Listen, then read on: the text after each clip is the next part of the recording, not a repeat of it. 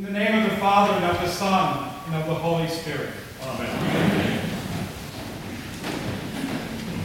You know, I want to remind you that when the sermon comes, it's not a part of the Mass. We leave the Mass, and it's a time, often, in today's world, the preacher is to illuminate on theology or the words of the Mass or the Gospel.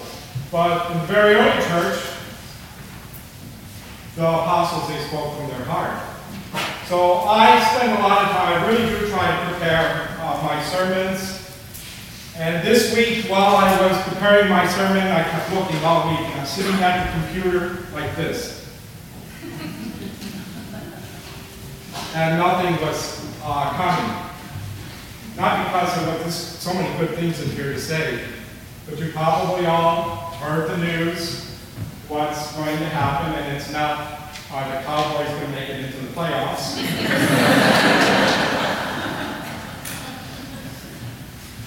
But news about Father.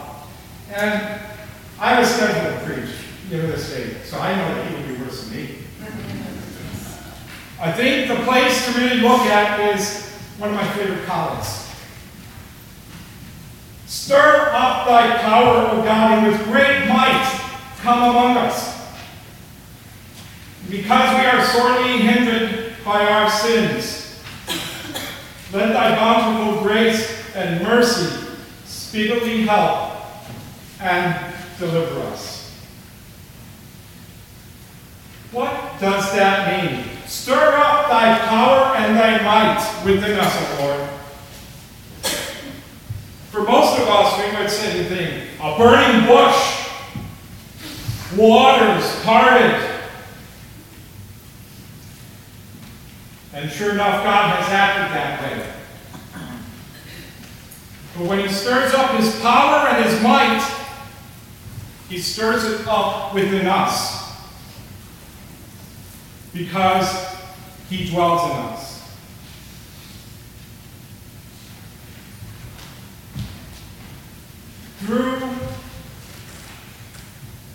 Maybe the way that I was thinking about this, Father and I have a mutual friend, Father Andrew Sloan, who had a mutual friend of us, Bishop Michael Marshall. And all priests have a theme in their sermon.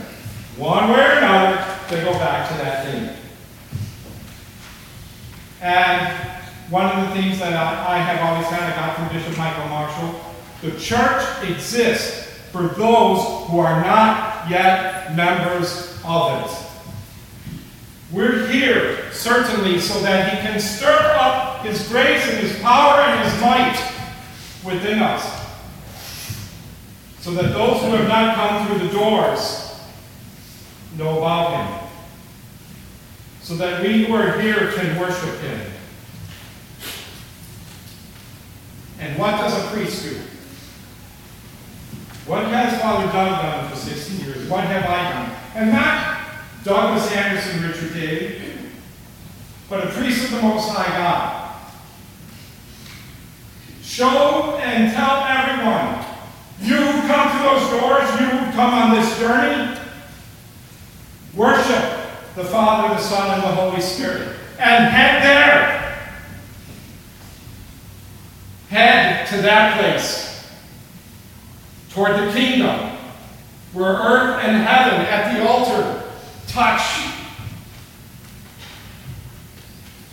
So, like John the Baptist, like the prophets, the apostles, and the disciples,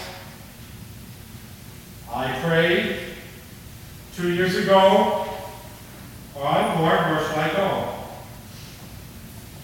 Father, I know, always prays, and he was sought out. Not for a better place, though it is.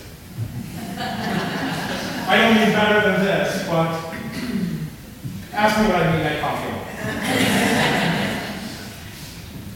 But because it's time for him to stir up power and might in somebody else's life. Maybe for me to help here. But we exist for those who are not yet members of it. Now, when the call came out to John the Baptist, there must have been a part of him that said, wow, I'm called to be the forerunner of the Messiah. That's a pretty good gig. But where do we find the forerunner of the Messiah? Where is he at in today's gospel?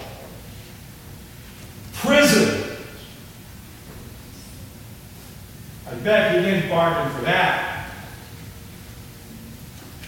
In our lives, there are peaks and valleys. And Father Second and I believe it too.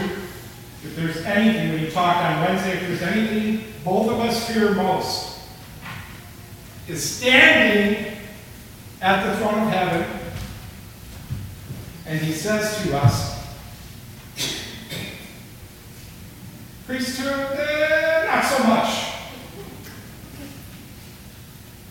I hope and pray that that's not the case. But what about us? Fears, apprehensions. They're not going to be escaped. We have our moments in the mountaintop and the moments in the wilderness. But no matter where we are, we're called to make straight a highway to our God. And so the ministry and mission of the gospel continues. At coffee hour, you could ask him what he thinks about as he walks down the aisle. I'll tell you what I think about when I walk down this aisle. Part of it, both of us, our heads are bowed, because it's not Douglas and Richard going to the altar. Somehow, Christ picked two silly men to be a priest. And so I keep my head down, because I know he is using me. And I look at this wood. How many priests have walked down this aisle? How many people of God have walked down this aisle? How many couples came to celebrate their life in Christ? How many individuals, their bodies were brought down this aisle? The power and might that stirs up in our hearts and in our lives, the power and the might of God, is so that others can be convinced, can be convicted, can be consoled that by coming down this place, walking this way, when we go that way, we will know what it's like to know him, to love him, to serve him, to be happy with him here in this place, and live with him in that kingdom